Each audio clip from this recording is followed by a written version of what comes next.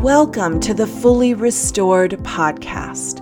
Christians often struggle to talk about areas of deep hurt like trauma or abuse, shame, or betrayal. These are deep soul wounds. Friend, Christ came to not only heal us from our sin, but from our soul wounds as well. My name is Kristen Klaus, and I'm a licensed professional counselor and author. And my guest and I are here to walk with you on your healing journey. We see you and hear you. Friend, if you hang with me, apply these truths to your life, you will be on your own path to a fully restored story. Grab your coffee, tea, or favorite drink, and let's get started. Hi, everyone. This is Kristen Klaus, and you're listening to the Fully Restored podcast. August is here, and we are having an amazing summer. And I have absolutely loved doing the summer series, devotion series, drawing near to God, as we have been digging into God's word just for a few minutes each week in the middle of our busy lives. Now, I'm so excited that season 2 is going to be launching in the middle of September, and we will have all of the amazing interviews that we so much love on this show. So be sure to stay tuned for the middle of September, where we are going to be launching season 2. But today, we're still in our series, Drawing Near to God. So let's go ahead and jump right in. In Judges 6:22 through 24 in the New King James Version, it says, "Now Gideon perceived that he was the angel of the Lord. So Gideon said, 'Alas, O Lord God, for I have seen the angel of the Lord face to face.' Then the Lord said to him, 'Peace be with you. Do not fear. You shall not die.' So Gideon built an altar there to the Lord and called it 'The Lord is Peace.'" In the Message, it reads, "Gideon said, 'Oh no, Master God, I have seen the angel of God face to face.' But God reassured him, 'Easy now, don't panic, you won't die.' Then Gideon built an altar there to God and named it God's Peace." I love that it's easy now, don't panic, you won't die, because sometimes in our life and circumstances it seems that way. Gideon was face to face with the angel of the Lord, God, and he was panicking that he was going to die. God reassures him that this encounter they were having was not going to lead to Gideon's death.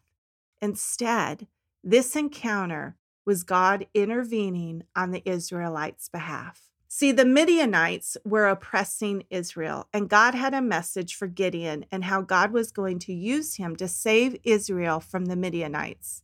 In fact, at the moment Gideon had an encounter with God, he was threshing wheat in the winepress so he could hide it from the Midianites. He didn't want them to take their food. So we may not be hiding in the winepress, threshing wheat like Gideon. We may not be oppressed by the Midianites, but today many of us are facing life difficulties and some are facing oppression. Religious oppression is on the rise for Christians. Many believers around the world hide when they gather together. They are not ashamed of their faith. It is because of the countries they live in don't allow them to worship openly. Other types of oppression could be living in an abusive relationship where there is fear to speak or do anything.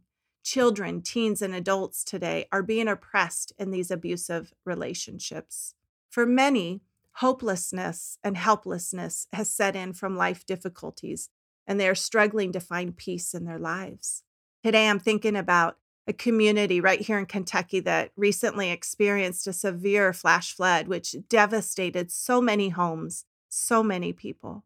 And I remember living in a community that had a severe flood as well, and the long, hard process of rebuilding.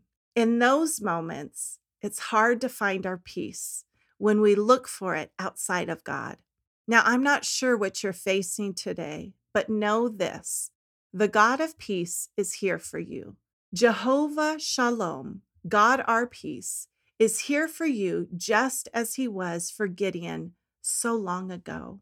Our God is the same yesterday, today, and forever. So as he gave Gideon peace in the middle of the battle he was facing, the God of peace is here for you and I as well. Today, this week, let us pray for peace in the middle of our storms. And maybe you've always lived life in a chaotic mess. And can I tell you, there is peace. There is a life of peace that you can live and stepping out of the chaos. Let us pray God's word over our lives and circumstances, and let us magnify God above our battles. God is bigger, my friend, and may the God of peace fill your soul, which is your mind, your will, and emotions, with an everlasting peace.